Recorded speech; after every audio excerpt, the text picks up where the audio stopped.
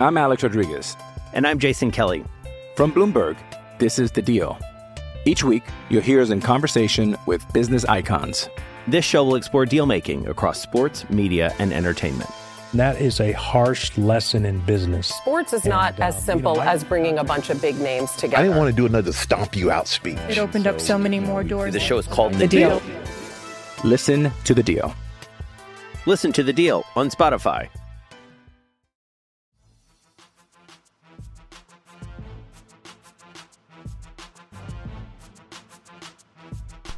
Welcome to the Mini Break, your daily podcast for the biggest storylines, results, and controversies from the tennis world. Today is Wednesday, January 8th. We are live here at the Varsity Tennis Center in Ann Arbor, host of the 2020 Oracle Pro Series event here, the kickoff ATP Challenger event of the 2020 season.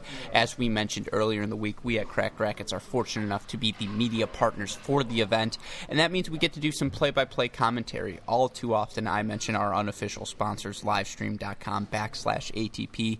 It's where I have watched so much tennis over the years, been able to broaden my interest in the sport, not just the top levels, but see all of these challenger guys compete week in, week out. So to get the chance to do the play-by-play commentary this week on that stream obviously means the world, not only to me, but to all of us here at Cracked Racquets.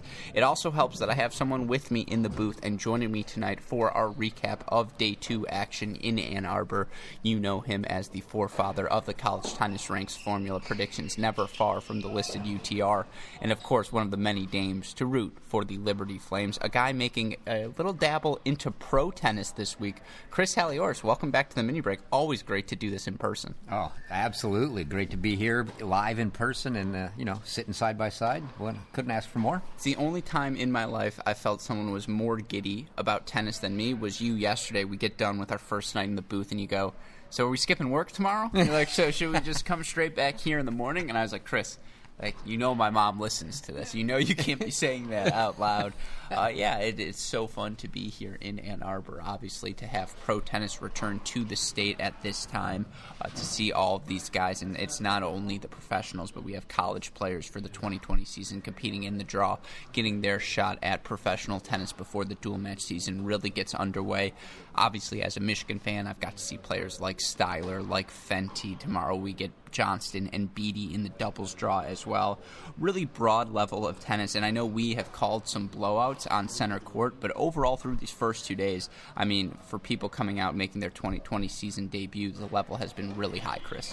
Oh, it's been great, and even though we've had a couple one-sided matches, it's been the first round, so a few second-round matches. Obviously, those probably get much tighter as we move on, and really looking forward to seeing some of the just the big hitting we've seen from some of these guys. Now they're going to start playing each other, so it's going to get a lot more interesting, a lot more fun, and especially when you see some of these guys that are top 100, top 100, 150-ish type talent that are now or have been. And you've never seen them before. It's always fun to watch new guys and see some of that. Absolutely, a lot of former All-Americans in the field this week. The Redlicki brothers both here. Brandon Nakashima, who obviously was so good at Virginia last year.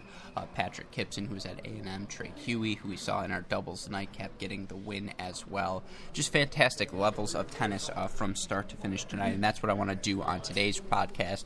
We spent the past 2 days talking about ATP Cup, talking about the ATP and WTA events throughout the world going on this week. Obviously, we've got some great tennis going on right here, so we wanted to talk about the action that we've been seeing. And again, the overarching theme, Chris, the intersection of college players as well as some of these top 200 talents that we see this week. It's led to a really high level, and it speaks to how good the depth is right now in not only American tennis, but in college tennis in general. Yeah, absolutely. When we look and we're about to go through some of these results, you see these college guys not only playing but winning. And your 16 seed here is just barely over 300 in the world. So you've got 16 guys top 300 or so, and the college guys are faring very well. It's fun to watch, and we can hope that we see a few more wins out of them. Yeah, absolutely. We've seen 5 seeds already go out in the singles, and that speaks to the level, how the parity amongst the field here. We go through some of those results. The first match we called today was not an upset, but just a very routine performance for our number 1 seed here this week. Bjorn Fratangelo, who gets off the court with a 6-3, 6-3 win over Gastau Elias.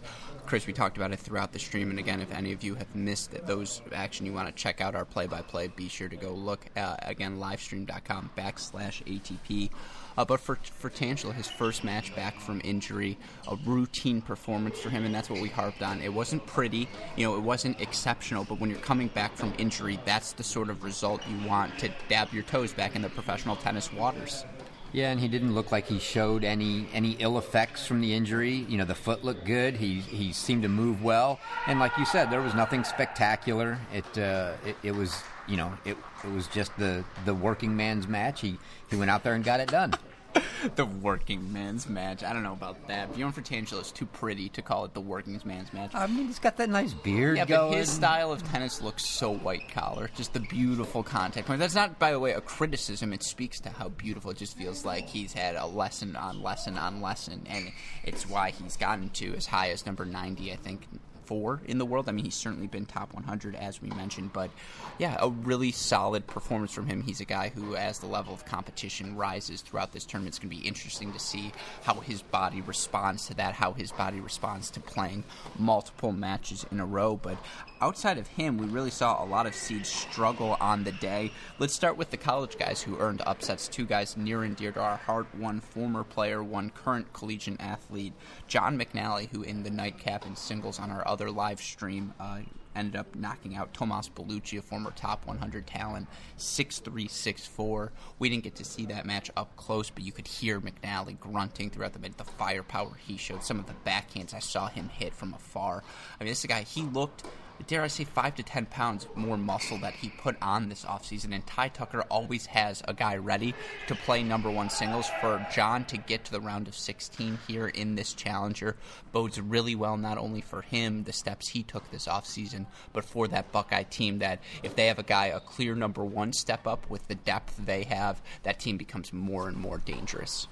Yeah, and I think for McNally, the test gets better now. Or obviously, it was a big test today. Top 300 type guy that used to be top 100 now. Actually, it may not be tomorrow, maybe the next day. But now he gets Fratangelo, so that'll be an exciting match to watch. But yeah, I mean, he definitely, from what little we could see of his match, he was definitely into it. And as you stated, he was ripping the cover off the ball. Made 67% of his first serves, won 74% of those points, 71% of his second serve points. Had 3 breaks on 5 chances. Played a really clean match, and Bellucci, the lefty, always going to be better on the outdoor clay, but for a guy who should have indoor hard courts be his best surface, John McNally certainly looked the role today. He looked very good in his win, and he wasn't the only one. As I mentioned, a former collegiate player in this case. 2 of them. We'll start quickly. Lucas Gerch, who knocks out the 11 seed Uchida 7-6, 7-5 after he knocked off Kalamazoo champion Zach Svida in the first round. But to me, even more impressively, in the highest level of tennis I saw all day, Brandon Nakashima, the former UVA stud freshman, a guy we've had on the Cracked Interviews podcast. He looked phenomenal in his 6-3, 7-6 win over the number 12 seed Kevin King. Kevin King, a guy who coming into this match ranked number 309, but a guy who is really going to push you, going to make you play your best tennis. And time after time in this match, Nakashima was just so solid. The stat that jumps out right away, yes, he makes 60% of his first serves, wins 84% of those points, 53% of his second serve points. But he saved all 7 break points he faced in the match. And for a young guy coming into his first full year on the tour, I mean, that's the signs of maturity that have us all so excited for his upside. Yeah, I mean, you can't look at his stats from today's match and find really anything bad. When you're winning above 50% of your second That'll serves, do. You've saved every single break point, and you win 84% of your first serves. It's hard to lose when you do that. I haven't gotten to swear in a while. That's pretty fucking good. Yeah. I mean, 7-6, 7-6 may be about the only way you lose a match when you hit all of those numbers. No, I mean, he looked so good, and he's one of the few guys here this week who I know is traveling with a coach, and it's a testament to his upside that he's able to do that. People believe in him, as they should, because, I mean, from the ground, he just seems so confident, right?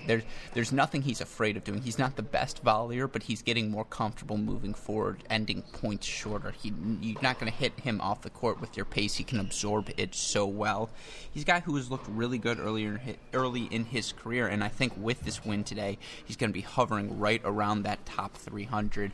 Obviously, he has no points really to defend through the summer, and I mean, he had a really good summer to end last year, but this is a guy who could very quickly find himself, and probably hopes to find himself, in Grand Slam qualifying come the French Open in Wimbledon. Yeah, and I think, the nice thing here that'll be good to see, as you stated, he's not necessarily the indoor court serve and volley type guy, but in his next match, he gets Stefan Kozlov, who is not exactly an indoor court serve and volley type now guy. Right? We're so talking. that, you've been looking to get you want the grinder match. You want to see something. Well, that's probably going to be one of your best chances here with those two. I don't know if we have this sort of sway yet, but if that's not a match we're calling, like, why are we here? Like, that's literally the Alex Gruskin, Chris Helior special, and Kozlov today knocks off the 6-seed Olivo 7-6, 6-2. His first gets two good wins to set up 2020, something I know he is desperate for as he approaches this season. We did have one young American who fell short today in his second-round match, number 3 seed Sebastian Korda, last year's Junior Australian Open, maybe it was 2 years ago, champion. He loses, I believe it was 7-5, 6-3 to Lechem. Not a result he was looking for, obviously. Indoor hard court early in the year. Actually a little bit surprising to see him struggle on this surface, particularly because he's a guy who physical profile, you would want and expect to see him thrive on an indoor surface. Yeah, definitely a little surprising there. He comes in seated, and like you said, I would kind of expect him to do well on this kind of surface indoors. But that, as you kind of stated in some of our in some of our live stream, I mean, the level, the level at that some of these guys are at, anything can happen. The seeds, it's kind of like getting into some of these college tournaments. The seeds, they don't mean a lot. It's irrelevant. Yeah, you get out there, some of the guys just haven't played as much. There's all kinds of reasons why. Whether they haven't played, they just haven't been able to get in. They're up and coming. You got younger guys, you got older guys on their way up, on their way down. You never know what you're going to get, and you're going to run into that sometimes. But yeah, I mean, certainly you had to think he was looking for more. But it's a long season. It's the first week, so he'll come back out and try it again. Hey, it's Kaylee Cuoco for Priceline. Ready to go to your happy place for a happy price? Well, why didn't you say so? Just download the Priceline app right now and save up to 60% on hotels. So whether it's Cousin Kevin's Kazoo Concert in Kansas City, go Kevin, or Becky's Bachelorette Bash in Bermuda, you never have to miss a trip ever again. So download the Priceline app today. Your savings are waiting. Go to your happy place for a happy price. Go to your happy price, Priceline. Big thing to circle for him, 8 of 22 on second serve points. That's winning only 36%. I know it's a second serve, but indoor tennis, you just can't let someone attack your serve like that. So for the youngster, that's something for him to beef up on throughout this 2020 season and as he progresses as a young professional. But that was the real big upset of the day. We also had U of M wildcard Andrew Fenty knocked out of the singles draw by J.C. Aragoni, the number 8 seed, former UVA All-American, 6-1, 6-4. Fenty's the guy who's going to play one singles for the entirety of his career. Aragoni's career obviously already in the books. But Chris, this is probably the match of all that we've called where it was most clear the disparity between the two players' levels. Fenty just not quite ready for the constant firepower, the constant aggression he was going to face from Aragoni. Yeah, Aragoni just kept firing. He just fired away all night and just forced the, I won't watch another forehand shank. Yeah, the shanks. I mean, he just, the ball frame, it was ball frame ceiling. Frame ceiling. I mean, he just, and, when you're not used to seeing that ball, you just can't, you can't get the timing down, and he just could. It's one of those you're sitting there watching, going, "Oh, stop doing that!" But you can't just tell somebody to stop, hey, time it better. Well, if I could time it better, I would. How great would it be if Fenty was like, hey, man, like, we're in front of my crowd. Can you just slow it down a little bit? Just like a little on the forehand. Yeah, because it's too much right now, JC. And credit to JC. He did look that good throughout the match. Struggled on his own second serve, but won 13 of the 16 second serve points on the Fenty second serve. What was only broken once in the match on the one break point he faced. But other than that, pretty routine, pretty clean for the number 8 seed. He'll advance to the round of 16, which I believe will kick off not tomorrow, but on Thursday. You look at some of the first-round matches that were underway tonight. As we mentioned, Martin Redlicki, the former UCLA All-American, he was a 6-3, 6-7, 7-6 winner over Alejandro Gomez in a match I will mention again. Alejandro Gomez hit 40 aces in this match. I want you to know it was as shitty to watch as it sounds. Like, this was just bad tennis all the way around. Just big, not bad tennis, but just unwatchable tennis, Chris. But still, credit to Redlicki for grinding out the win. I'm sure he's happy to start off his season in that fashion. Yeah, I still shake my head at that. 17 service games, 40 aces. You do the math. That's more than 2 aces a game. And still lost the match. 5-all in the third. He was at 36 going into the home stretch. So you're like, oh, man, like, and Redlicki was just like, all right, I'll give you 40. Like, it's fine. I'm not worried about it. I'm going to take this breaker. I'll just take a third set breaker. That's good. Unbelievable for him, but a great result for him. Another great result for a collegiate. We had Alexander Kofasevich, the Illinois number 1 singles player, get a win in his first-round match. He knocked out TCU's Nick Chappell, former TCU player, I should say, Nick Chappell, 7-6, 6-2. Kova, again, coming off of a semifinal at the end of last year at the challenger level. Now he gets to the second round here. My Illinois theory is looking better and better, Chris. Oh, I mean, your Illinois theory looks good. 3 deep. Yeah. I'll keep saying it. 3 deep. No, that's fair. A guy who was from a 3 deep team, Strong Kirkheimer from Northwestern. It was him, Shropshire, and Zeba. I don't know if you remember that team, Chris. Great Northwestern team. How could I forget the team that we beat at indoors at UVA? That's true. Yeah. That was a really good freaking yeah, I forgot that's who they played. See the intersection. That was the third indoor match with Trevor beat Seidman and Nuno beat Kirkheimer there to finish it off. That was the team I would always cheat on and root against not root against Michigan, but root for them as well as Michigan. But yeah, for Kova, obviously a big win for him here. For Ulysses Blanche, he gets a good start to his season.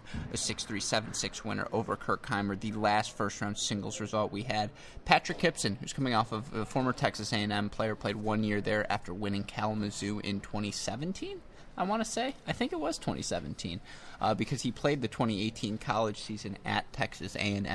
And then this last year after going pro, he faced a lot of injuries. He played 2019. No, he did not play 2019. Last year, he was not in college tennis. No. Yeah, correct. so it was 2018. Okay, there we go. Yeah, and for him, he gets his year, uses a protected ranking to get into this tournament, and he gets off to the start he wanted. 7-6, 5-7, 7-5 over Surundolo.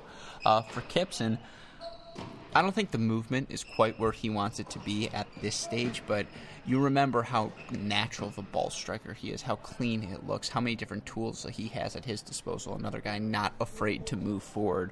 Another really talented young American off to a fast start here in Ann Arbor. Yeah, he's got an all-around game for sure, and it's a matter of now just getting back after a lot of time off, like you said, for him. He hasn't played a lot of competitive tennis recently, so he needs to get out there and play, and boy, he did that today, and what was that? Probably a close to 3 hour, 2 hours and 38 minutes for that match. A long 7-6, 7-6, 5-7, 7-5 match. But a good start for Kip, and I think it's kind of just what he's looking for to start the year, get some good tennis in.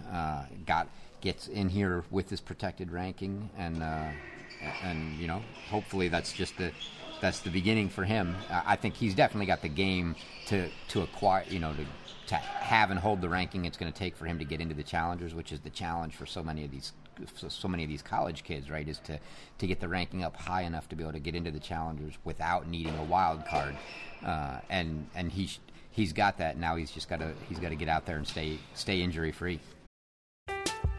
I'm Alex Rodriguez. And I'm Jason Kelly. From Bloomberg, this is The Deal. Each week, you'll hear us in conversation with business icons. This show will explore deal-making across sports, media, and entertainment.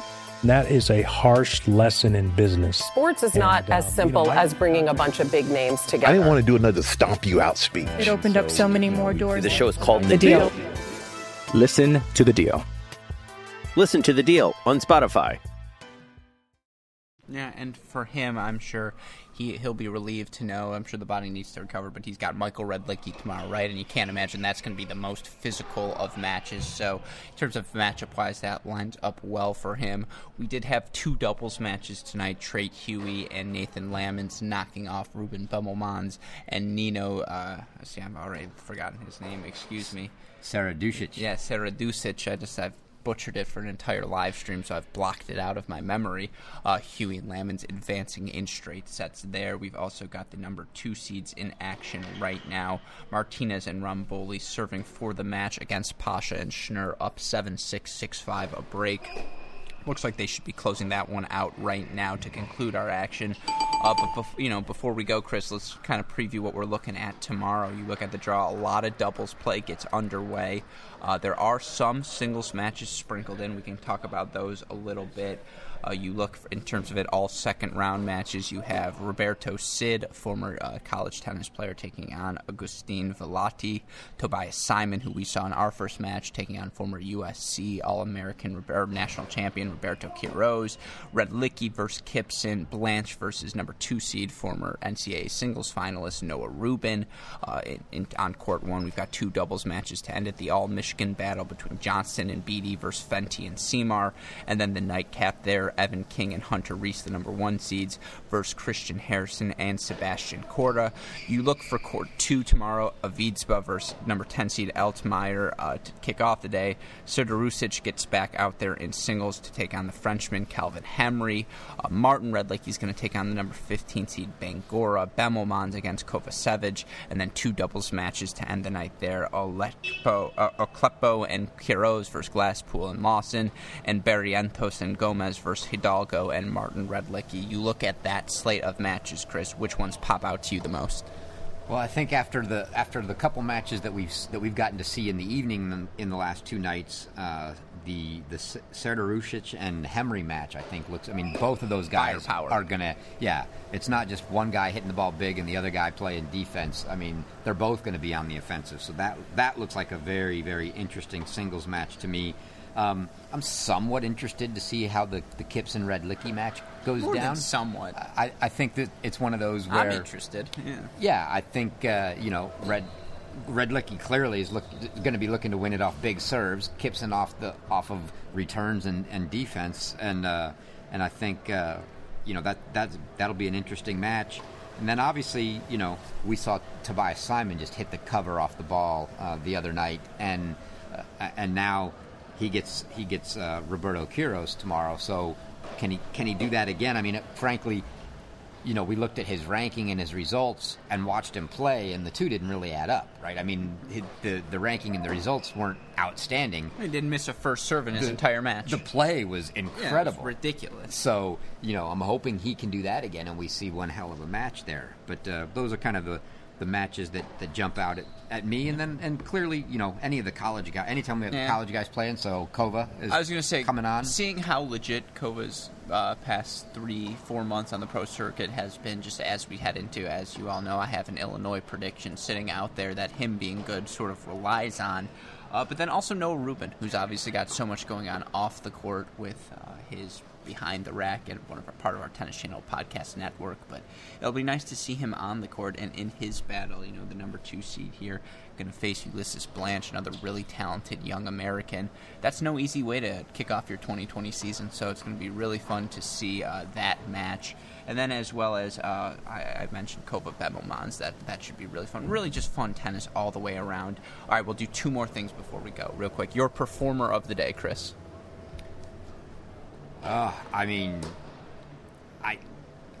I guess I'm going to have to go with Aragoni. I thought you were going to say Kipson. Big win for him. Yeah, it's a big win, but I just in watching Aragoni, the way it was, and yes, in hindsight, okay, maybe his opponent was a little overmatched. He's younger, he doesn't have the experience, but he and maybe gave him the chance to look as good as he did. But he hit the ball so well, so clean, so deep, that he just didn't give Fenty any had nothing to work with, any chances, and it's not like, and he's not one of these 6'6", 230 guys or what, you're looking at him going, yeah, he's not that big a guy, and he hit the ball so well. I think that was probably the most impressive performance for me today. Aragoni looked great. It's a Virginia theme always, because Nakashima looked really good in his match versus Kevin King. Can't recommend that one enough.